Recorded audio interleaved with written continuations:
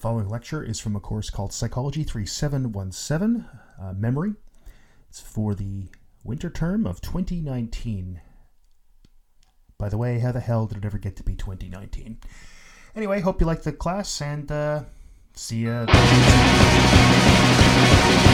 took a trip the other day. Down the road, 10 blocks from Bunched over in one little section. This excites me greatly. I spent the morning setting up my TV and my Xbox in my office again. It was a great moment. I walked into my office today and I was like, it's done. They even hung up some of the posters back up, which was great. Yeah, it was very, very kind. I mean, I realize I expected it to take a long time. Like when they said the mailroom, it's funny, they had a sign up that said the mailroom has been moved temporarily until May. And then someone scratched it at June, scratched it at July, scratched it at August. Anyway, so this is not going to be a fun topic. This is sad, most of this stuff. So it's fascinating, and we learn a lot about, I remember if you took Brain Behavior with me, you know that I sort of harp on the theme of learning a lot about function from dysfunction, and that's one of the things we're going to notice today, is that you learn a lot about how something works by looking at how it doesn't work, basically. So we're going to learn a lot about memory by finding out about how, cases where memory doesn't work. So here's a guy. I sound like Guy Fieri on Diners, Drive-Ins, and Dives. Here's a guy who lost his memory and he's taking it to Flavortown. So he doesn't remember how to make a burrito. So why am I doing that?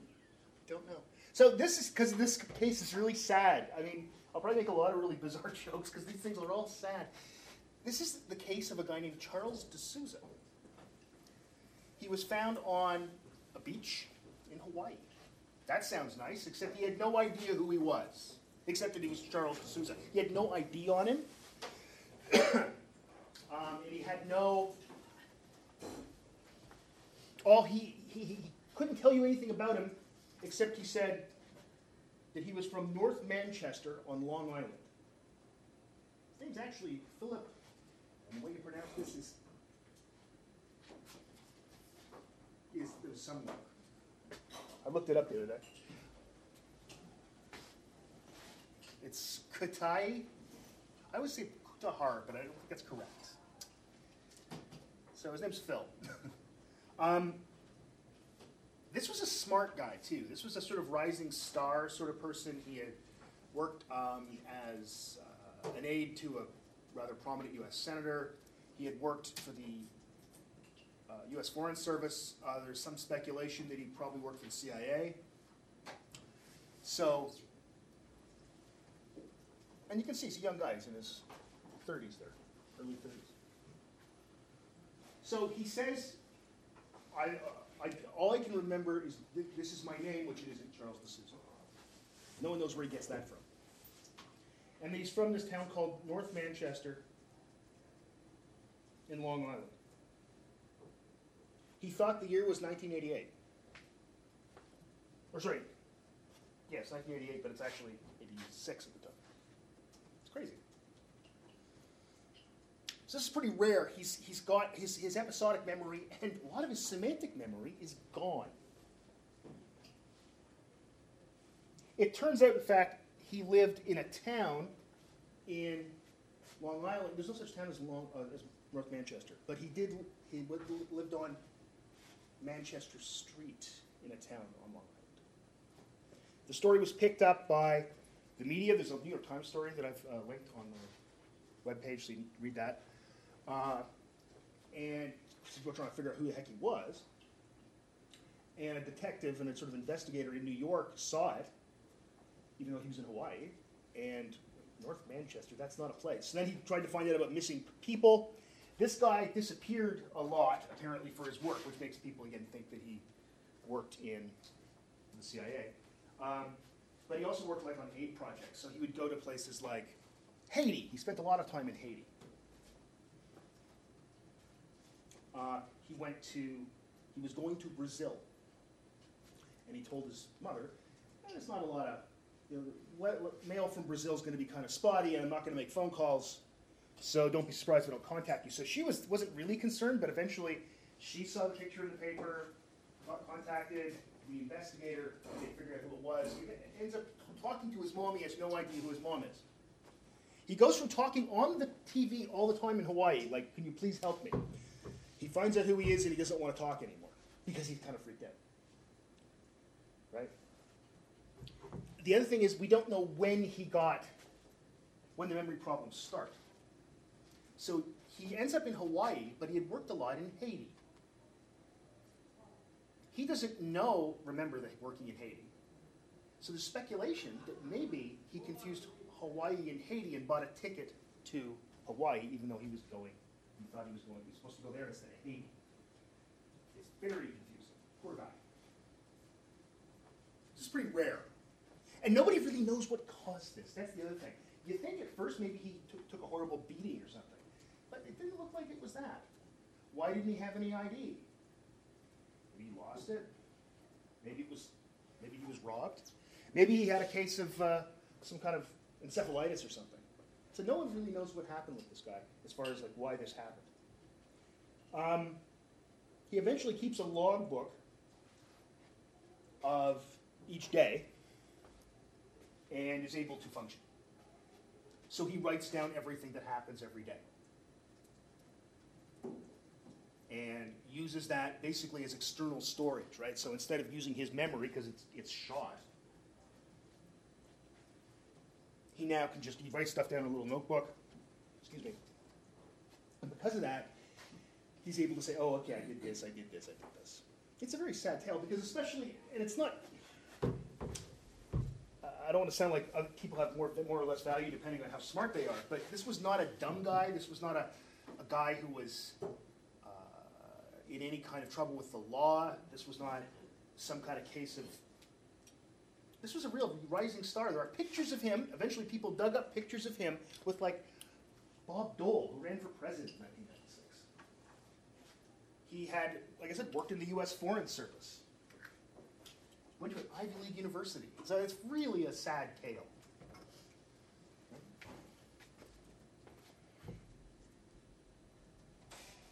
No one really knows what happened here. That's the sad part. And I haven't seen any follow-up work on him. It's all just media reports. No one's really done, like it's not like HM or KC where his family has said, well, something good can come of this. Get him into a lab and we can study him. That really hasn't happened here, which is, I mean, I respect the guy's privacy, but as far as that goes. But frankly, it would be really interesting to find out more about him and what the real problem is. So that's just by way of introduction.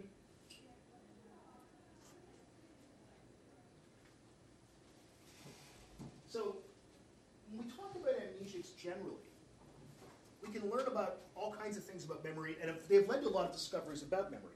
The episodic semantic distinction that Tolvay talked about in the paper that I know you guys have read is partly grew out of some of these results with amnesics.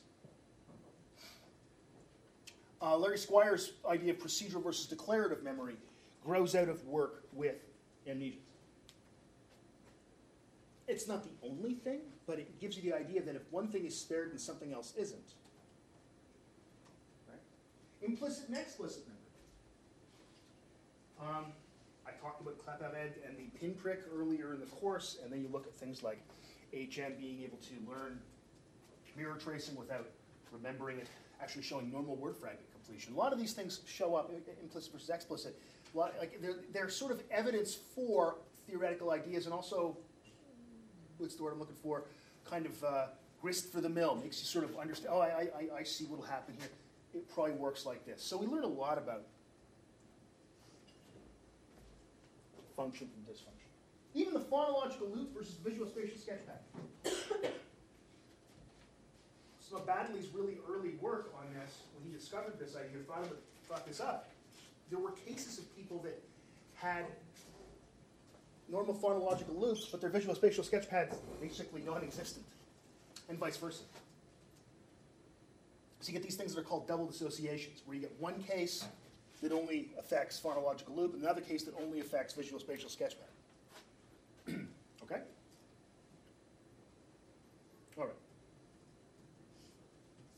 So there are problems generally, or some things issues really about looking at memory disorders.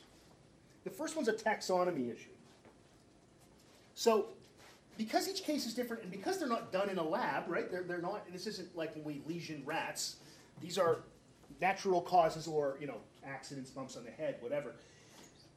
But they're all done differently. So we have to look at symptoms and see, are symptoms similar in a given group of patients? Then we can say they have a similar disorder. But they may be caused by different things. That's the issue, right? So it may be that patient A has this bump on the head over here, patient B has a bump on the head over here, but their symptoms are the same. And when their symptoms are the same, that's when we have to look and say, okay, there's a question. Are we going to classify them as having the same disorder or not? Right?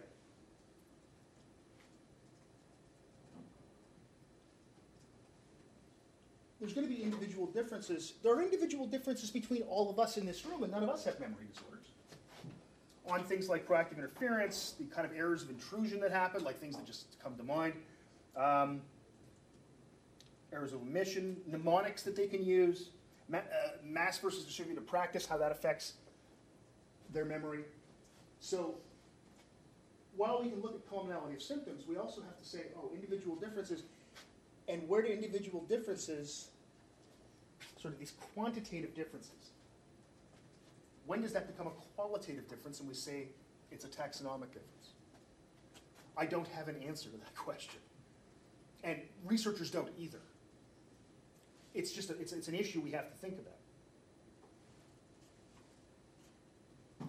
Now, interpretation of memory effects in these cases. So let's say we have no levels of processing effect in a patient. This is a pretty common thing because if a patient has, so you give them a list of words, and if I gave you a list of words and had you rate pleasantness versus had you count the number of syllables, you'd remember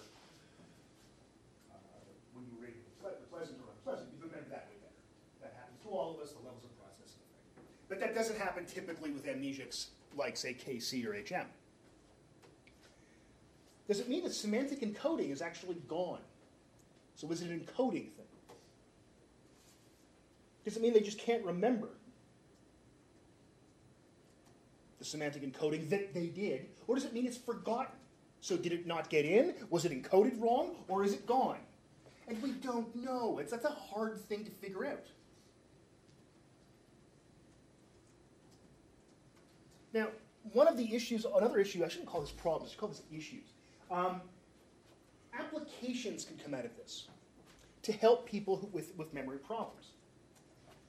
And I just talked about, Kudahar there and his case using a logbook. Some of the earliest adopters of PDAs, Palm Pilots back in the day, were neuropsychologists working with people with amnesia because you can write stuff down.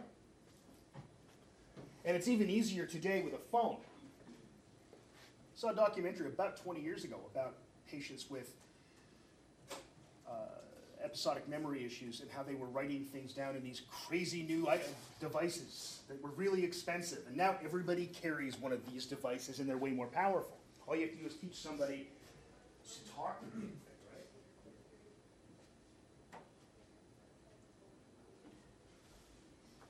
So I think this is something that we can look at and say, how can we fix this? We can't fix it. How can we help people? And the applications tend to be things, like applications, like apps, right? So the biggest thing here, it all comes down to, it's a lack of control. We're scientists. We want control over variables, and we aren't going to have them in these situations. We can't. We just can't. There's the rare case like HM where it's an operation, so it's a really well-done lesion. And in fact, you can now look at HM's brain. It's online. You can look at slices. Right? When MRIs were first developed, people said, look, let's get this guy on an MRI. But the issue was, what if, on the off chance, there's some surgical, something's left in there, something ever so small, then we just rip his brain apart, right? So it turns out that wasn't done. Scoville was a great surgeon, but there's always that possibility, and there was no record kept of if there was something missing or not, so that wasn't done. But now that he died, you can actually look at slices of his brain online. Okay, so it's all case studies. This is what we have to rely on. They are thankfully rare because they're that's all stuff. This is usually an accident or stroke.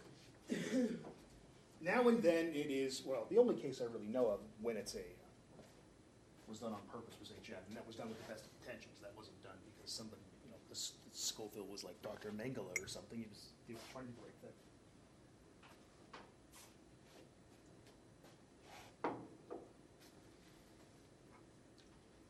Is it less common that's an effect now of brain surgery in general, like for tumors, not for such, or is it just? Well, I mean, for tumors, it depends on the tumor itself. So if you've got a tumor that is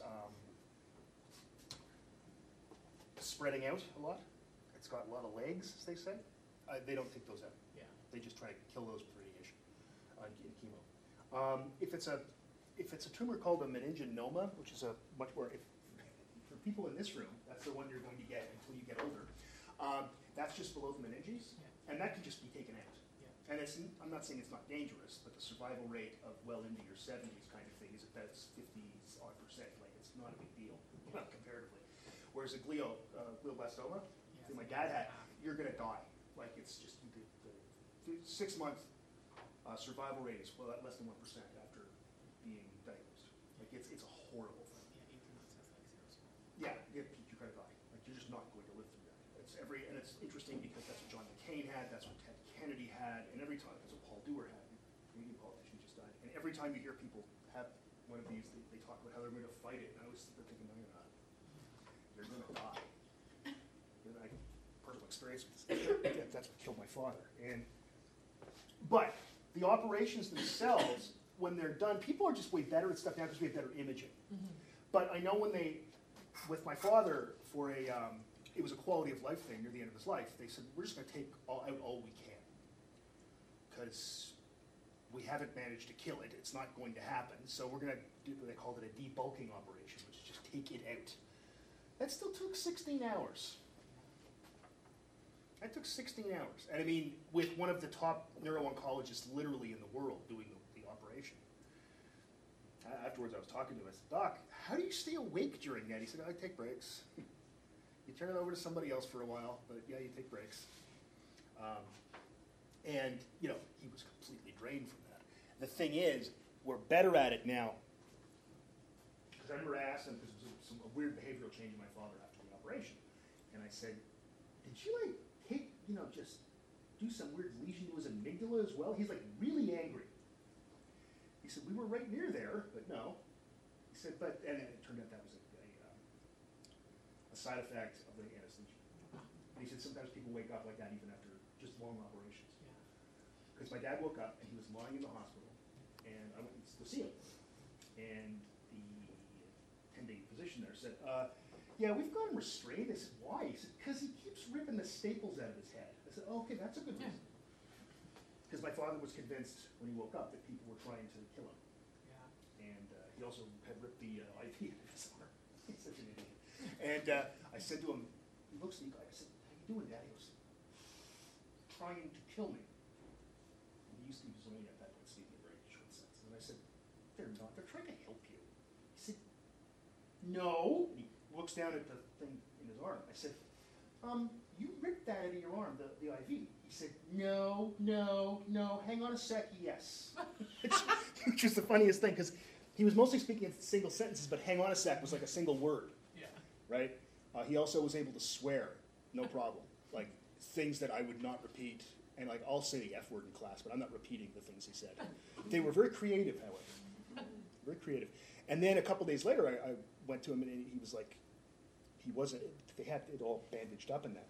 And then he's like, he says, it's itchy. I said, well, Dad, they put staples in your head. He said, no. I took out my phone, took a picture. I said, see? He said, holy shit. So But the thing is, every time that they did stuff that was somewhat invasive as far as going in there, they're doing this now. There's an MRI before. They've got a roadmap of the individual's brain. So they're probably better at it than they used to be. Yeah. I'm sure they're better at it, actually.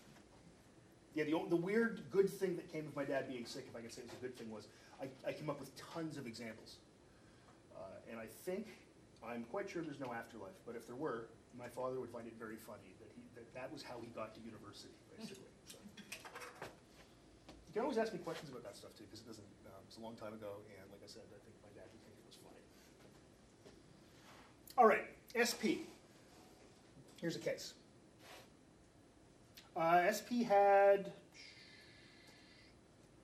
I think this is a stroke patient. Both medial temporal lobes, left hippocampus, lots of surrounding area. Not the amygdala, so there's not going to be any big effects on emotion. So this is a pretty nasty stroke. SP wakes up and couldn't find his way back to the hospital, his hospital room. So we'd leave the room, because they you can walk around, and then it turned out, where's my room?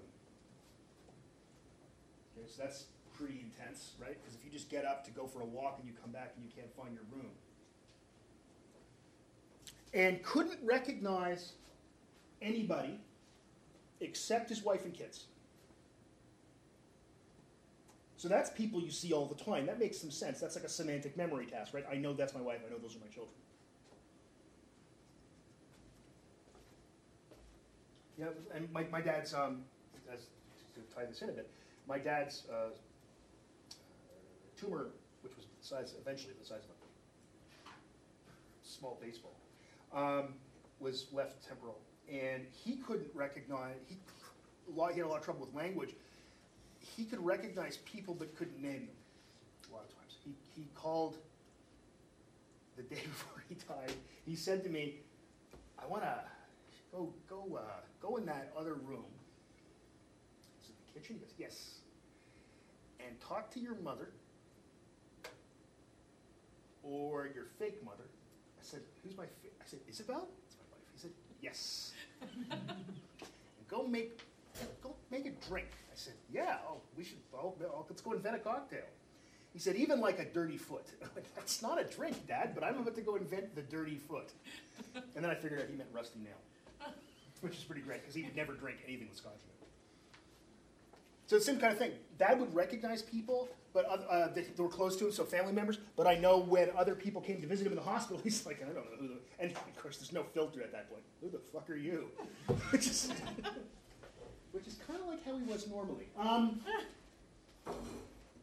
So SP was asked a lot about... SP couldn't name objects.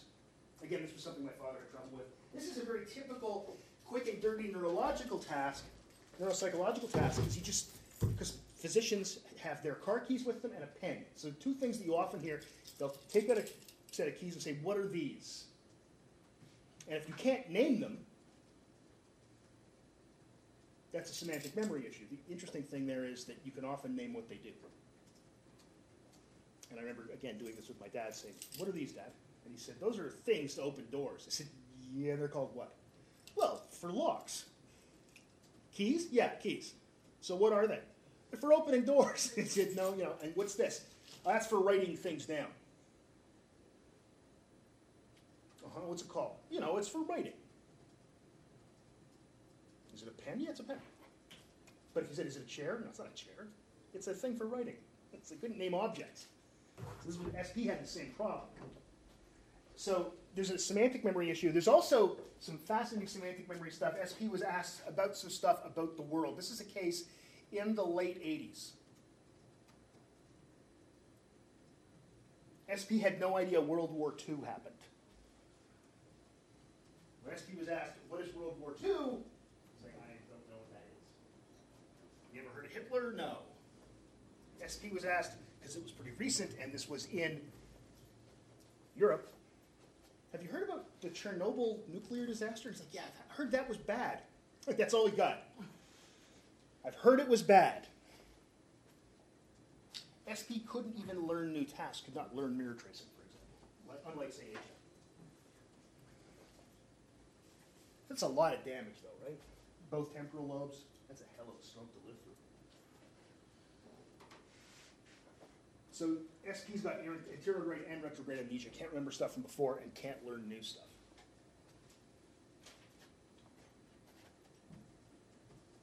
I will say that there are more cases now of stroke patients who survive.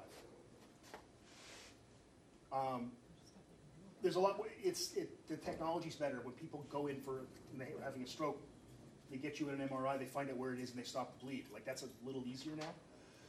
It used to be when you had a stroke or like an aneurysm break, it's like, well, we'll see what happens. It doesn't work that way so much anymore. So there are more cases of people who live through these things. So this is similar in some respects to KC. In fact, a lot, except KC could learn. The damage is actually similar.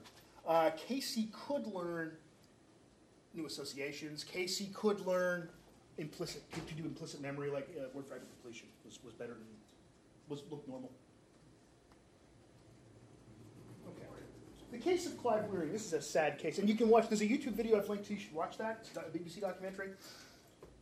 He was sort of a celebrity. This guy in the UK. He was actually the musical director for the royal wedding between Diana and Charles, the one that eventually broke up. And he had no memory of that. He just disappeared. So it was encephalitis, which is a nasty thing to get.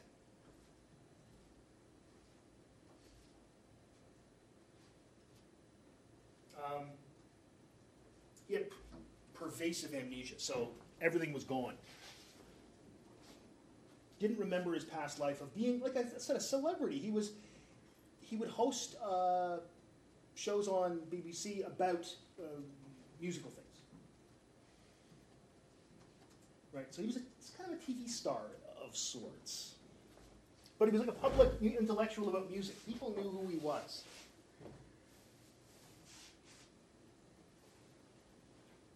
So he had semantic and episodic memory impairment. And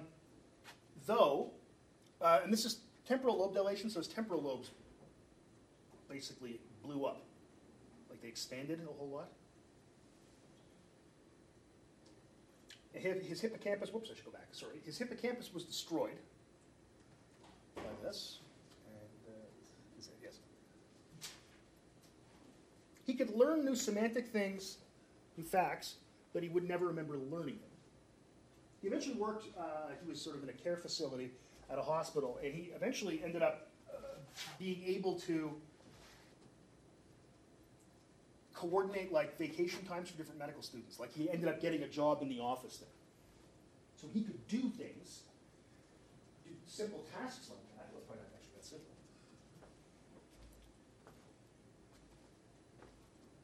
And some of his musical ability was maintained, but he had no idea how he knew how to play the piano, for example. He could play. It wasn't nearly as good as he used to be. Like he was a really good musician, but he could play better than the average, person. Right? So his procedural memory Yes. is still there. Well put. Exactly. But it's still damaged, right? Because he couldn't play like he used to be able to play, right? But it's still, there's obviously something maintained because he could still do it. So watch that documentary. It's fascinating because, and his family was like, look, again, if the world can learn something about amnesia, he's famous, study him, make a documentary about him, do scientific work about him, something good can come of this, which is, to me, just amazing. I don't know if I could do that. So you can actually read his diary, and these are actual things from his diary. Because he learned a trick, which is write everything down. This is the logbook approach. Same with Philip, what's his name? Whose name I can't pronounce. 8:31, now I'm really completely awake. Then he crosses something out because then he writes something else on. 9:06, now I'm perfectly overwhelmingly awake. 9:34, now I am superlatively actually awake. And the interpretation here is that he wakes up, he writes it down, and then he's like, oh, I should write down that I'm awake, and he looks and goes, okay, well, cross that out, and I'll make it even more awake. So what he's doing here is he's aware, this is a metacognitive thing, right? He's aware that, by reading that, I must have already wrote this down. I clearly wrote this down. And strategically then, the strategy is, I'll make myself look even more awake. Right? So that says something about his metacognitive abilities. Right? Because if he didn't have the sort of metacognition, he would just write the same damn thing each time. I'm awake, I'm awake, I'm awake. But apparently if you look at his diary, it's full of these repetitions. And then changing adjectives. I'm making tea. I'm still making tea. I'm totally making tea. Tea is great, and it's a thing that I'm making right now. Like, it's like that, which is pretty great, because again, it shows this, the metacognition is still there. Okay, so some general patterns about memory issues. So there's, I mentioned before retrograde amnesia. That's losing past memories. That's not that common, though we've seen some cases here where it happens. The most common thing is that the past memories are maintained, like with HM and KC, or not KC, with HM, and you can't form new ones. These are usually new explicit memories. So the cases you always see on TV shows and in movies, right? This is especially true in, I would call it soap opera is the word, daytime drama, is people have retrograde amnesia, which doesn't usually happen. I don't know where I am. I'm in a fugue state. By the way, you know that fugue thing? It's interesting. People walk south. They go to warmer weather. No one ends up in a fugue state in Yellowknife. There's something interesting there. So, and usually we're talking about explicit memories here. The spared thing is usually priming, so implicit memory, things like that. The ability to learn a new skill. Not always. We saw the SP case that doesn't always happen. But the most common, I think, performance pattern we see is retrograde amnesia, but the spared, implicit, and procedural memory. Unlike, say, KC, who, for example, I think I told you, used to tinker with, his hobby was tinkering with Volkswagen engines. It was just something he did. And you could say, how do you change, the plugs on a 1973 Beetle? And he would explain it to you. And then you'd say, how do you know that? And his response was, I don't know. Doesn't everyone know that? Though Casey, again, had some metacognitive ability, he could say, I can't remember things when they're told to me. The best example, by the way, in popular media is the movie Memento. It's very well done, about how the guy has, can't form new memories, but he has spared function, and he's learned to write things down. It's also just a great movie. Things that are typically spared are working memory. Though we'll tell you a couple cases in a moment where it's, not. So you can hold a conversation with most people that have some kind of impairment on a topic, right? So while my father's brain tumor affected memory, I could talk to him about stuff. We would talk about hockey because it was during the playoffs in 2008 when he was sick. And I remember watching a game with him and him saying to me, "Who's that?" And I'd say, over him saying, "Who's, oh, right. Who's number 31? I said, "It's Carey Price. He's our goalie." He said, No. 31 is, I forget who the hell he said, but it was some guy who played with the Canadiens in the 70s. I said, "Dad, a lot of time has passed." And I don't think you seem to remember. And he's like, he'd see 11. He'd go, "That's Koivu." "Yeah, oh, good. You got that one." But he's like, who's that guy? Who's that? There's a lot of that kind of thing going on. He'd remember numbers of players from before. Semantic memory is often spared, though we've seen some cases here where it wasn't. KC could learn new things. He wouldn't remember learning them.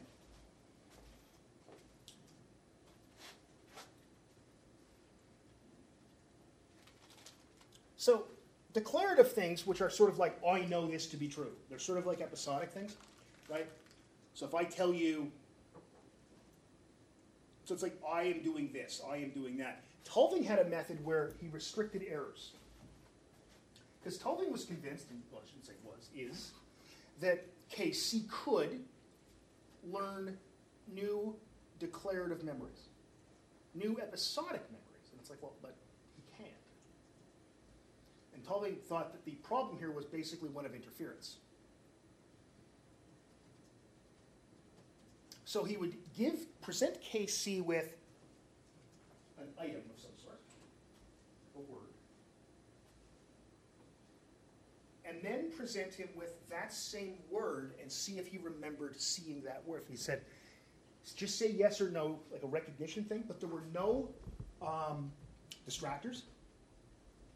Okay? There's no irrelevant information. And the way we typically test these things is we give you half words you've seen and half words you haven't seen.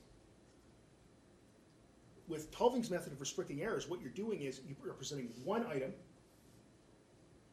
and he used pictures, he also used words, and no other items. So even if you were using only the items you've seen, we would show you all of the whole list, and that's going to interfere. So instead what Tulving does is he presents the word assassin, because he's Tulving and he loves the word assassin, and then 30 seconds later, do you remember seeing a word? No, I do not. Was this the word? Yes or no? And he actually did better than 50%. He did better than chance. So he could remember some things. This gives us the idea that it's all about, well, not all about, that a lot of the impairment here, some of the impairment, I shouldn't say a lot or anything like that, just some of the impairment is one of interference. Right? The world doesn't work like that. You don't ever have things presented. Here's the thing. Is that the thing? That's not how the world ever works, right? But at least it shows that there's some memory there. Right? Because at first when I read this, I thought, that's not even a memory test. But then I realized, yes, if they say yes or no, and there's nothing else there, it's just an exceedingly simple memory test. Right? And he showed them that he was better than chance.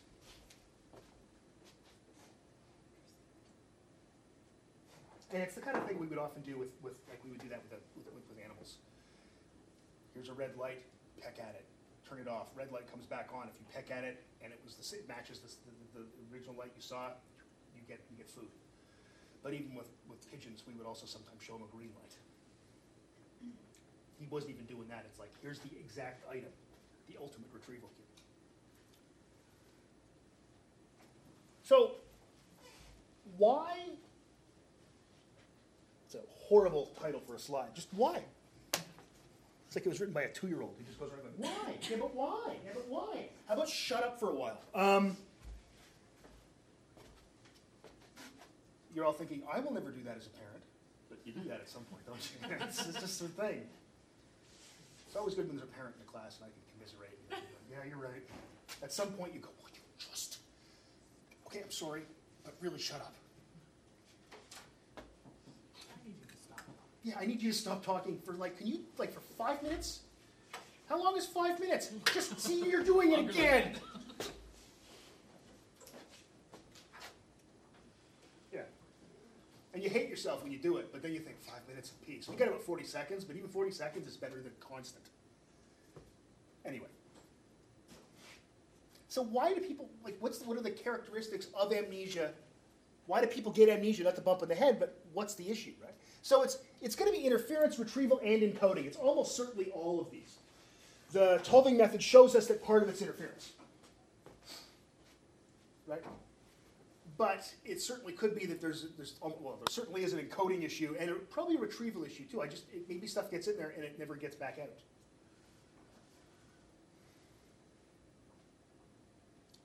It probably has something to do with consolidation. So memories... we don't remember episodically everything that happens to us. In fact, that would be exceedingly unpleasant. Right? I think somebody's doing their paper on people like that, cases where people have too much autobiographical memory. You wouldn't want to live like that. You would wish you didn't remember every single thing all the time. So what we do is we encode stuff, we then consolidate it, and that's probably happening in hippocampus. It may be happening during REM sleep. In fact, I believe the sample paper on the website is about that topic.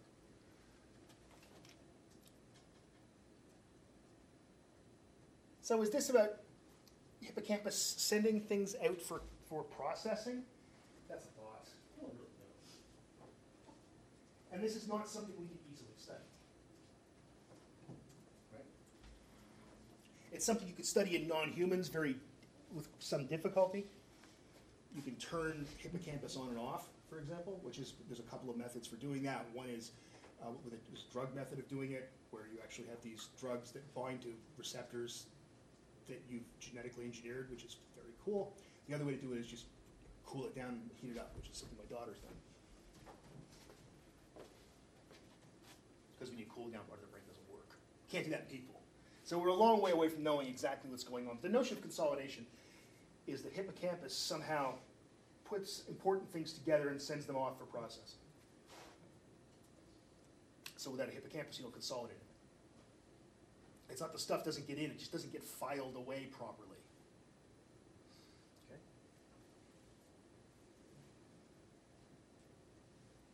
Semantic memory issues are fascinating. This is the case of Mrs. P, not Mrs. B, who makes the pizza in town, but Mrs. P, and I don't know what she did.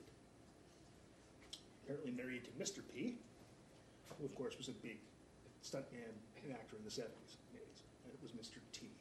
Thank you. I pity the fool that didn't get that reference. So,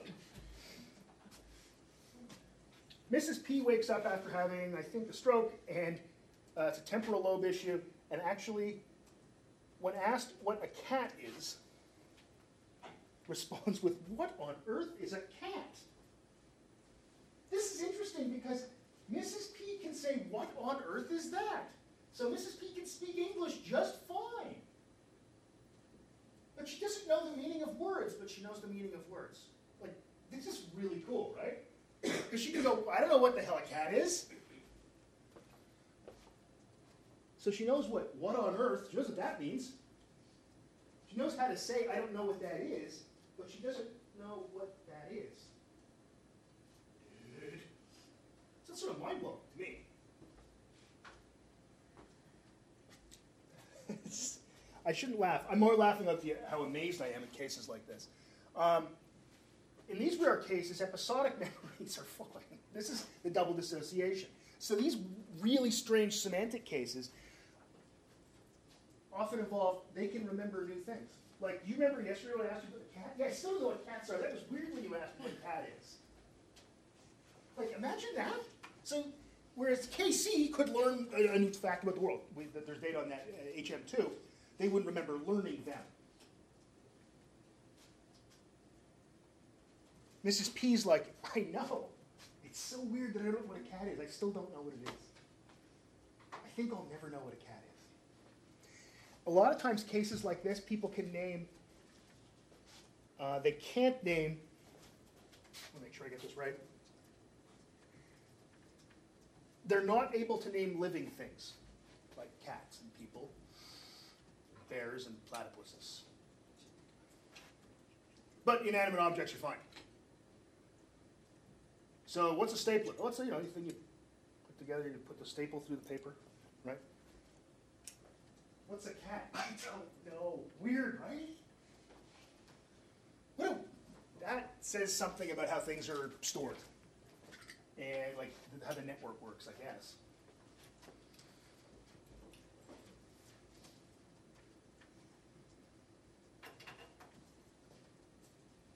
Okay, then there's issues sometimes with people who have, remember how when you looked at the working memory thing, you went, "I don't know, man, that seems a little bit much." Well, it turns out a lot of the original stuff that Baddeley was doing was based on case studies. So that's, give him the notion. So there's cases of people with intact phonological loops and visual spatial sketch pads that don't work, and vice versa. and there are cases of executive function not working properly. So there's a case of ELD, has right parietal and occipital damage, so here, and has basically no visual spatial sketch pattern, but a phonological loop that works just fine. Can you say the details for him? So he's right parietal and occipital damage, and he has no visual spatial sketch pattern. It's gone. And what's his? ELD, ELD. And case PV has left hemisphere damage generally from a CVA, a cardiovascular, basically a stroke type thing. His visual spatial sketch pad is fine. His phonological loop is gone.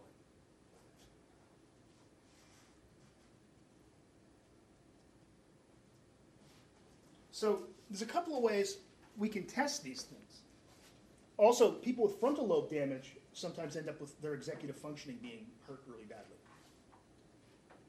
So there's a couple of ways you can test this. One of them is this going to come up or not? Okay, there. This is called the Wisconsin card sort task. So what you do is you present the subject with these 4 cards, and then they're given another card. So in this case, they get the red circle, 2 green stars, 3 blue squares, and 4 yellow plus signs. And then they're given a card with 2 plus signs. And they're asked, does this belong with these? Okay. Now, you're saying, how? Well, we make up the rules. So I could make up a very simple rule. It has plus signs. It has more than, or it's red, or something. I can make a simple rule that says, if there's red, it belongs. Good. If there's plus signs, we can't say plus signs don't belong, because that would belong. So let's go just with color. That's an easy one. If there's a red thing, it works. We don't tell them the rule. We just say, does that belong? And when you first do a Wisconsin card sort, you go, I don't know. I'd like you to guess. So if you guess no, you say, nope, that one's good. Then you show them another one, and it's, I don't know, purple. Does that one belong? Nope. Doesn't belong. Another red one, it could be, a big red triangle. That one belongs. Eventually you learn the rule, the simple rule in this case is, does it have, if it has red, it belongs. It didn't say that green and blue and yellow don't belong. I just said red belongs. I can make it, if it's red and has 2 items, it belongs. So I can make this really a complicated set of rules. If it's red and has 2 items, or it's green and has 2 items, it belongs. I can make it really complicated.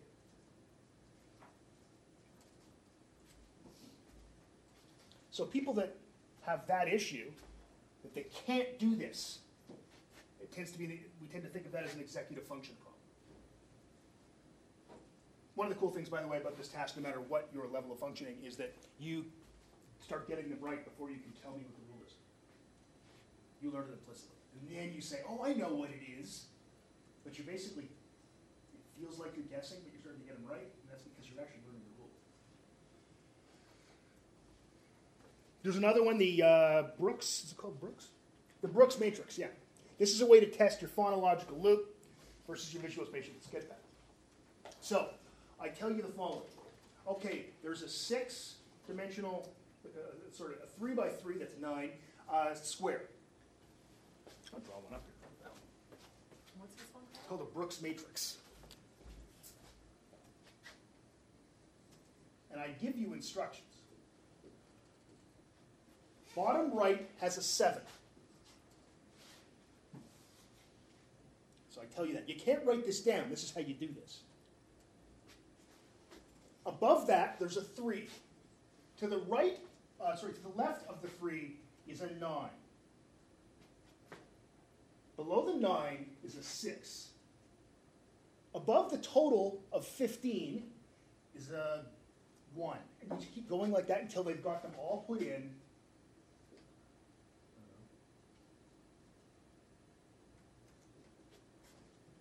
And then I say, okay, repeat them back. Just draw them right out. That sounds hard, but it's actually when you're sitting there down doing the task, you learn how to do it. It's not that difficult. You get in your head and you start do rehearsal. That's very spatially loaded.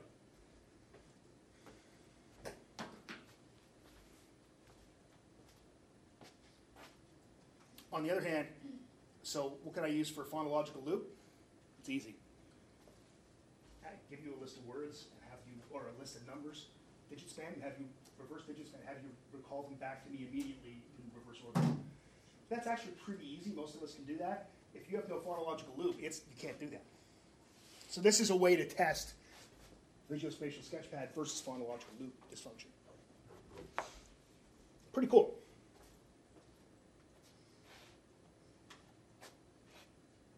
Okay, it's going to get depressing now, because this is something that is more likely to affect somebody in the room, a family member, etc.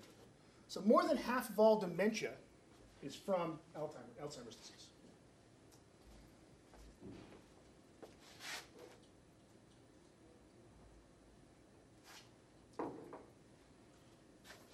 It's 2 times more common in women than men. This may very well just be a function of the fact that women live longer than men. Right. There's a notion that this would happen to everybody if we just lived long enough. Right?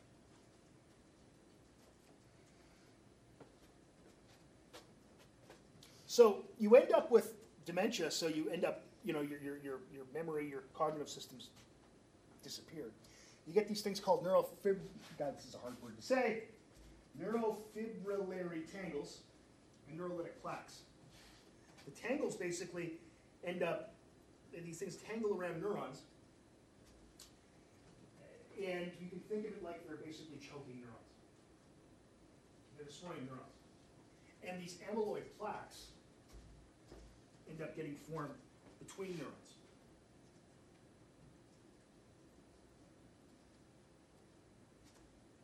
So people know that that's what the disease looks like.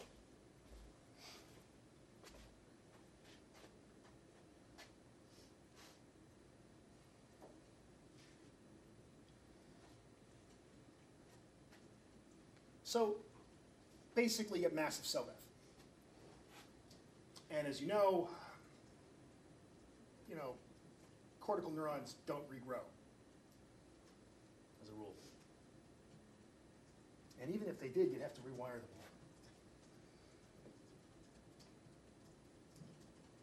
So what happens is you get lesions basically everywhere. It's like you've got holes in your brain. Lesions everywhere. It's called, quote, a cortical dementia, meaning that it affects higher cognitive function, but it actually ends up everywhere in your brain. Okay.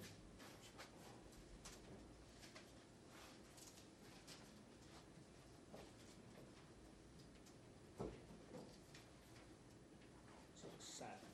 You can see this is going to have a lot of memory effects. It's going to have all kinds of other effects on your personality, etc. as well. So the affected neurotransmitter here is acetylcholine, and it's very important in memory. It's especially important in memory in hippocampus. And the weird thing is, the almost sinister part of Alzheimer's disease is that it seems like the acetylcholine system is like almost targeted by Alzheimer's disease. It's insidious. It's like someone made something to try to, and please don't start then a conspiracy theory that someone made it. But it looks like someone built it, like the aliens made a horrible pathogen. Except we don't know what the pathogen is. Now, I'm not saying it doesn't affect other systems, because it does. It's a whole brain disorder. So we can think of, for our purposes, what's interesting here are the memory effects. There are episodic effects that show up first.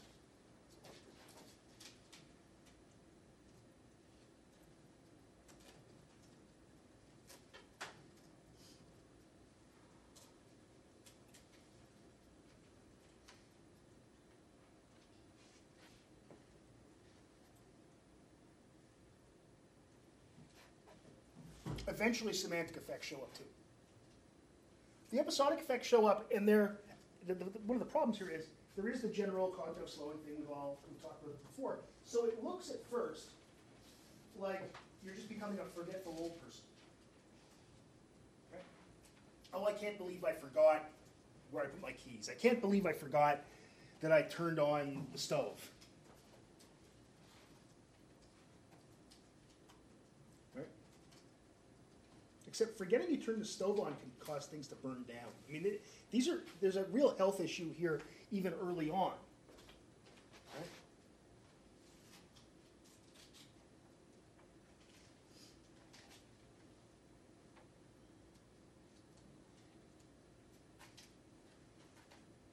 The interesting thing here is that eventually retrieval cues don't help. So unlike the KC approach, where if I show you the item, you get it, it doesn't help. So that's telling you the information you never got in the first place.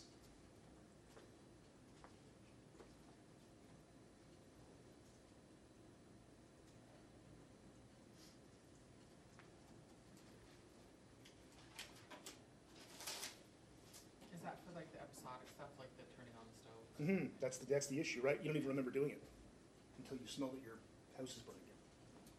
Right?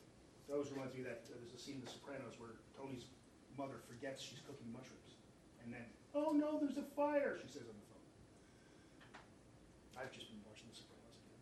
So. Along with Mad Men, of course, I'm still watching Mad Men. I don't want you to think I'm not consistent. So some interesting data. LaRue, 1992,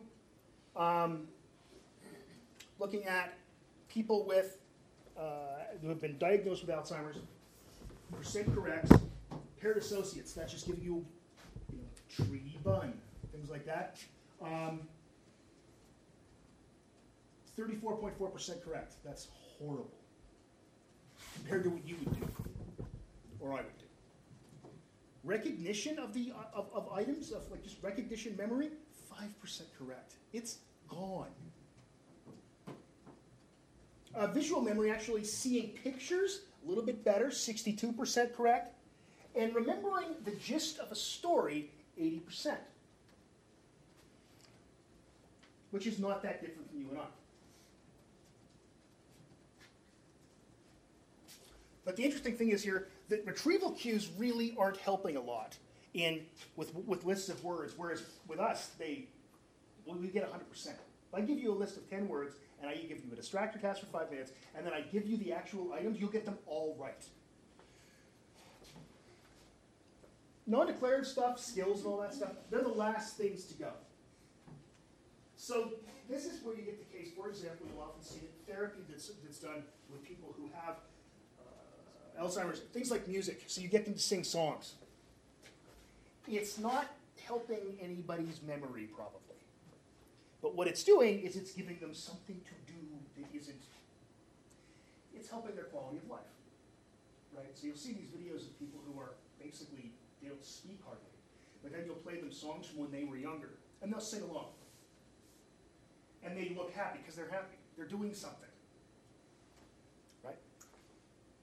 So that's not, and you'll see the horrible things that are shared from various bad websites about the power of music. It's got nothing to do with the power of music.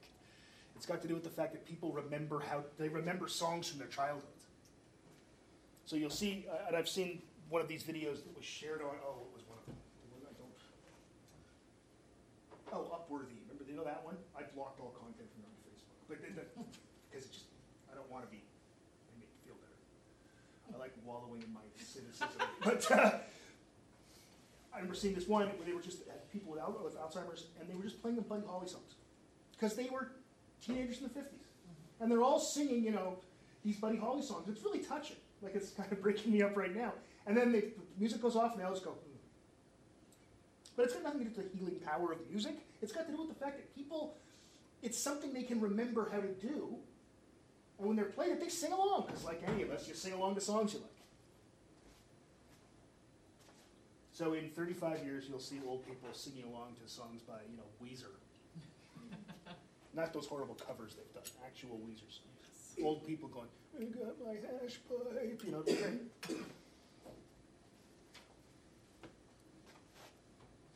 Okay, treatment for this.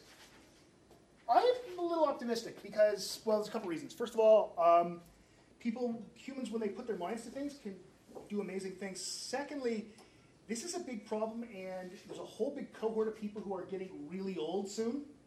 because that's what happens with people. But all the boomers that's most of them. And they all have this. They're all gonna get this. I mean, you're gonna have a huge population of older people that have Alzheimer's. So there's gonna be a lot of research money poured into this. So one of the treatments that's been somewhat successful is slowing things, are things that target the cholinergic system. Because it goes after the acetylcholine system.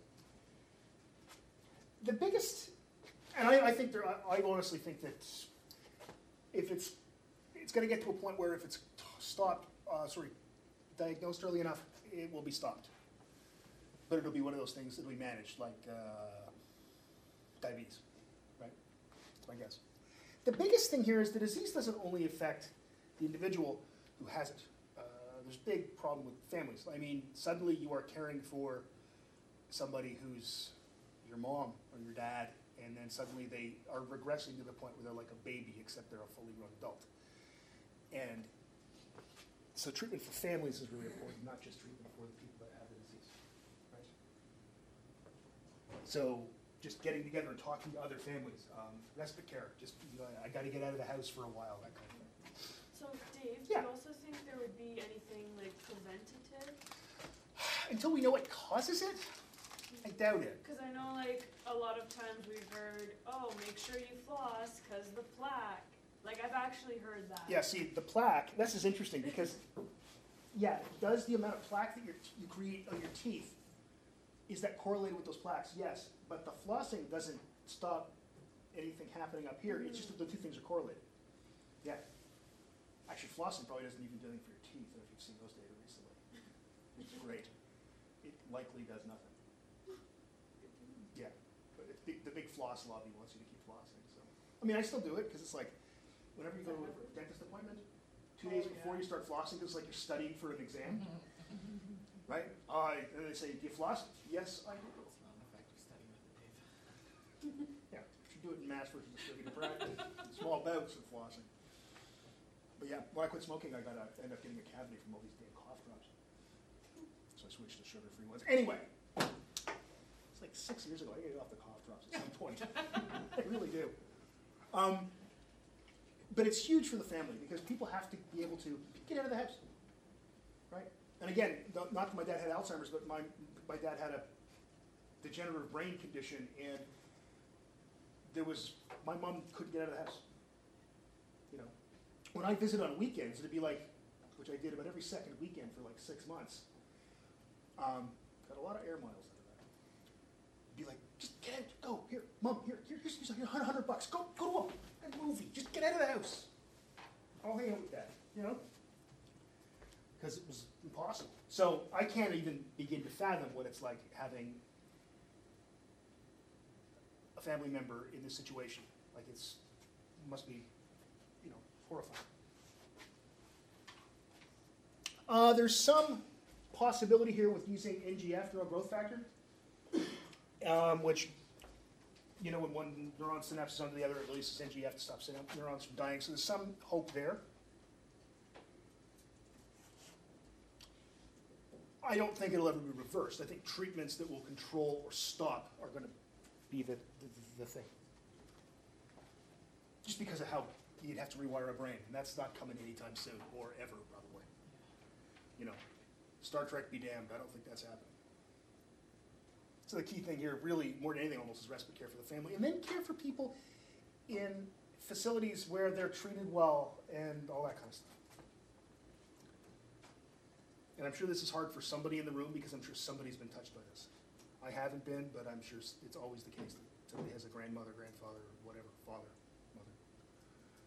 So conclusions. There's a lot of hope here.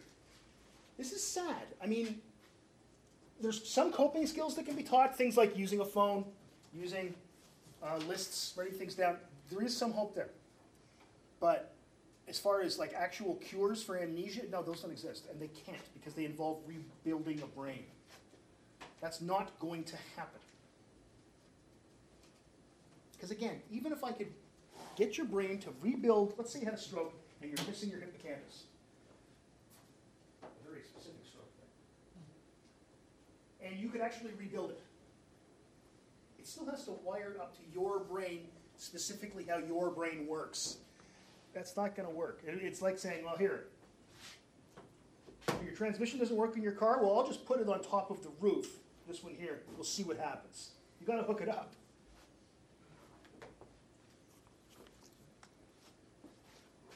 So neuroscience moves pretty fast. So I'm not going to say, I want to say never, but, and I'll probably still say never, but you never know. Never say never, as they say. The biggest thing about this, for our purposes, is that this has really helped us understand normal function. We get these case studies. These are things that we could not ethically or morally do with humans. And we see, oh, look, there is evidence. Some of the first evidence for the two-store model of memory was HM. People said, oh, look, there's even a physiological model here saying that we must have a two-store model of memory. Things like that. Questions about this? This was depressing, I'm sorry. The world is sad. I took a trip the other day. Down the road, 10 blocks from my home. Now I feel like yesterday was a trip. I planned a trip to hang around again. What a sky, what a sight, what a sky, what a sight. Why am I a property?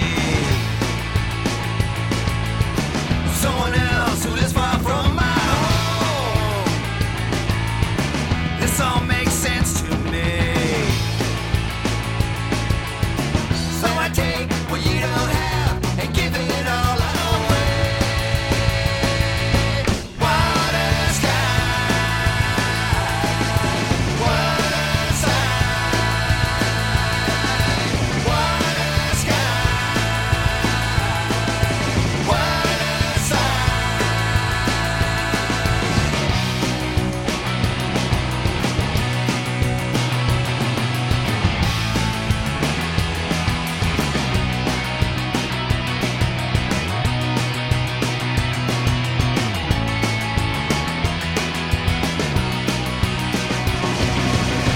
sitting in a light blue room. My credit card is safe with all the drunks. I just can't leave too soon. We plan a trip against my will and throw it all away. What a sky, what a sight,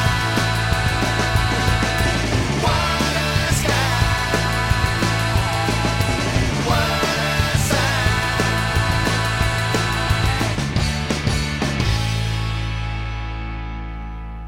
Thanks for listening to the lecture. All of the audio is available, of course, on iTunes or whatever podcatcher you're using. Just search for Dr. Dave Brodbeck's Psychology Lectures from Algoma University, which is the most ungainly title ever. These are released under a Creative Commons copyright share like 3.0 Canada. You can't use these for commercial purposes. You feel free to share them and feel free to mash them up any way you want, but if you do that, that means I get to do the same thing with your stuff. Sort of like the GNU license. I hope you learned something, but if you didn't, unless you're one of my students, I really don't care. The music, by the way, for each song, for each episode, lecture, is available. They're all podcast, like PodSafe music. So if you want to find out about the bands, there's links on my website at people.aoc.ca/Brodbeck. If those links don't work, just contact me and I'll find out. Often I put links actually in the if we call them show notes or blog posts. So buy these people's music. They're making the stuff available out there. Thanks everybody. We'll see you next time.